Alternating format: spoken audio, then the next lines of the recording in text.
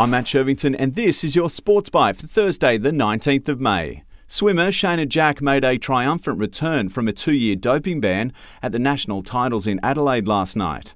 The 23-year-old regained her place on the Australian team for the World Championships and Commonwealth Games with a second-place finish in the final of the 100 metres freestyle. Pop star turned swimmer Cody Simpson booked his ticket to the Commonwealth Games with a third-place finish in the 100 metres butterfly.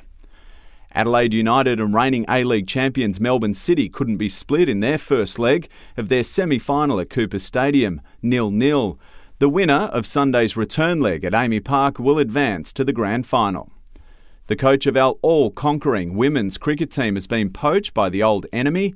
Matthew Mott's appointed English white ball coach.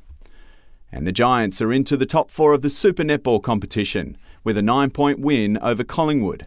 And Adelaide Thunderbirds outclassed the Queensland Firebirds, winning 68-55. That's your Sports Byte for this Thursday, the 19th of May.